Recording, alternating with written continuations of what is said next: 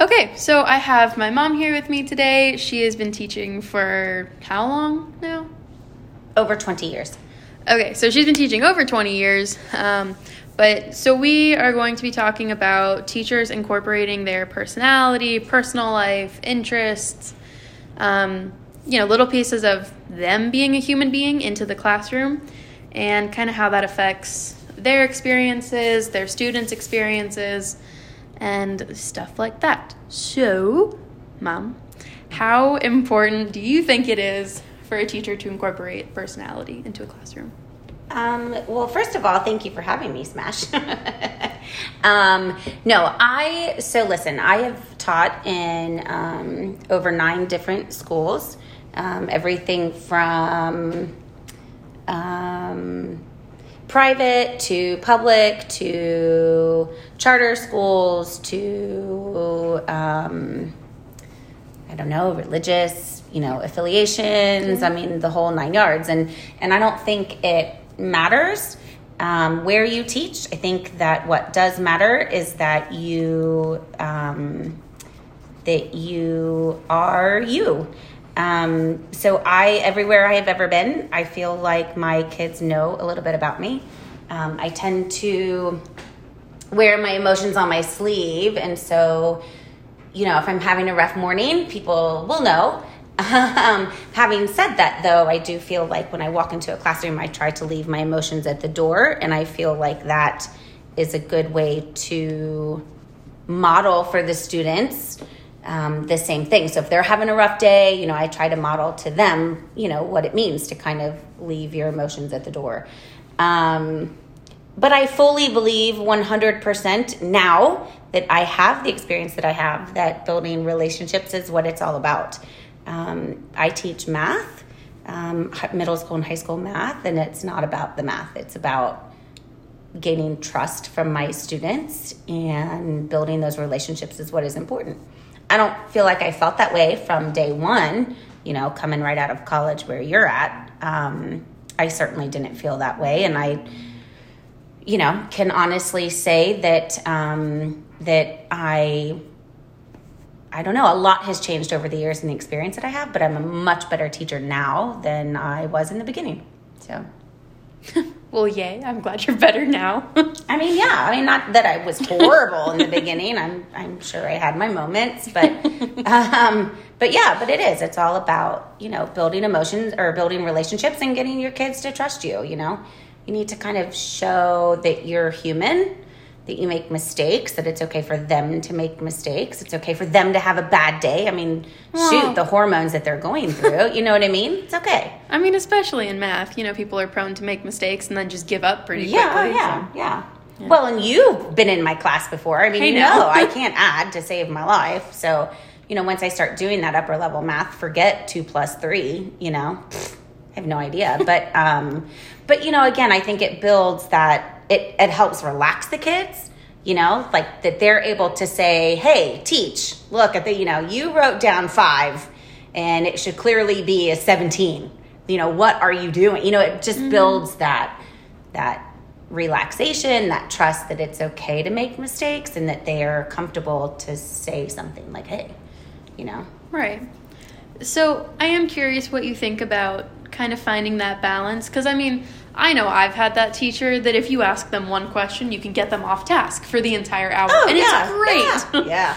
And then, you have the ones that are practically robots and you just don't feel comfortable in their rooms. So how do you think you find a balance? Is it something that you have to establish day one? Is it is it in classroom decor? Like if they see pictures of your kids, or is it?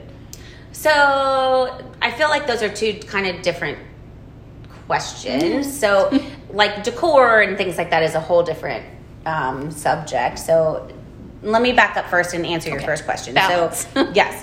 So yes, I have been the whole spectrum. So I have been the teacher where don't ask me about my personal. I am not here to build relationships. I am not here to get to know you. So you've been super fun. Oh, absolutely. Yeah.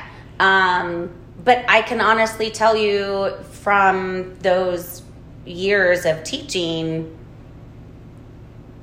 I don't remember a whole lot. And let me give you an example. So you did it. So, the spaghetti and sine curve activity, right? It's my all-time favorite thing to do with the sine curve and spaghetti and the unit circle and whatever. So I did that my first 2 years of teaching. I was teaching at Fairfield Senior High School in Ohio, and I couldn't tell you anything about the activity. I do remember 2 of my students. It had nothing to do with math. I couldn't even tell you what math class they were in. But that's what I remember about teaching. I know about that. I just know that I did the activity, and I remember being in the hallway, and I was real nervous because there were spaghetti pieces all over the floor. But I can tell you that, 10 years later, I did that same exact activity when I was in Alabama. And I remember talking to the kids about what going above the x-axis represented versus going below the x-axis. I remember the content. And then, of course, when I did that activity with you guys, I remember all of it. And I remember each of my classes that I did it with. And I remember the math that was involved. I don't know if that makes any sense. But no, I think so. But, when you are able to put yourself out there, your kids are able to put themselves out there.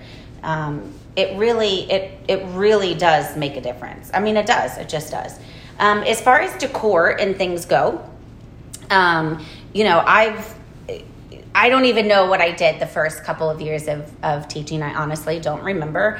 But I've been a Steelers fan for a long time, so I always have terrible towels hanging. I know. I've helped you hang a lot of them up. Yes, you have. You flipped a couple over upside down at one point too. But but I've always put pictures of, you kids. I've always had my husband somewhere.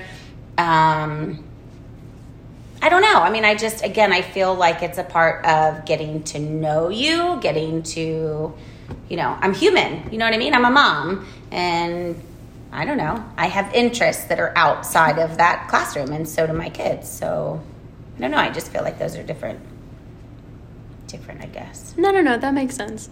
So do you think then, you know how your desk is your space, right? Sure. So do you think you should let that kind of extend beyond strictly your space so that people are in, so that your students are kind of in a joint space? Like it's not strictly yours, it's not strictly theirs? Or do you think you should have that clear definition? I think that is honestly up to the individual. And that's where I feel like teaching is not a cookie cutter sport. Do you know what I mean? You have to kind of do what you're comfortable with, what's going to make you happy, and what's going to keep you in it for the long run, because teaching is a tough job, but I don't sit at my desk a whole lot. So I'm out and I move around, and I feel like the classroom in general is our space. And so look at that, the laundry is done.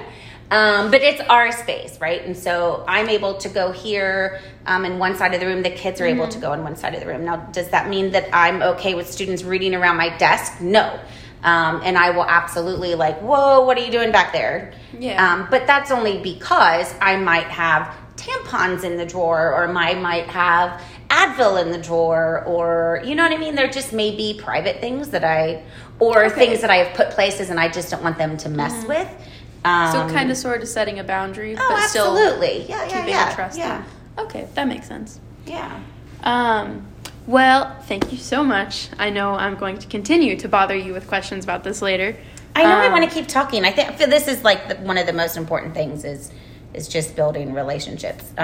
Like I said before, I was one of those teachers that never did. But it is not about math. It is all about building relationships with kids. It really, truly is. So, sorry. I shall keep that in mind. Forever. I'm aware that you can. But thank you. We got a time limit. No, but thank you so much. Oh, you're welcome.